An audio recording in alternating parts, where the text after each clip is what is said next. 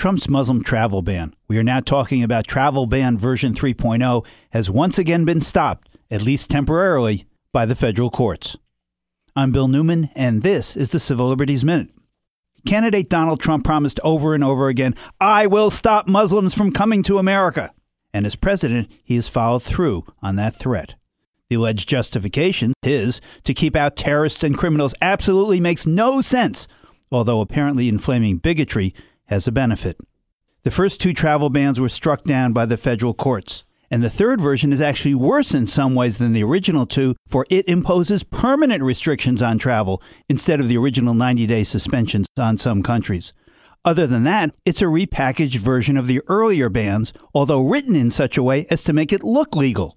But on October 18th, a federal judge in Hawaii issued a nationwide order freezing most of version 3.0, and another federal judge in Maryland issued a similar order.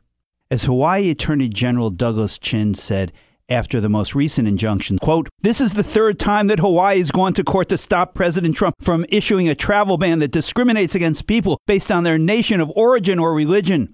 Today is another victory for the rule of law, and we stand ready to defend it."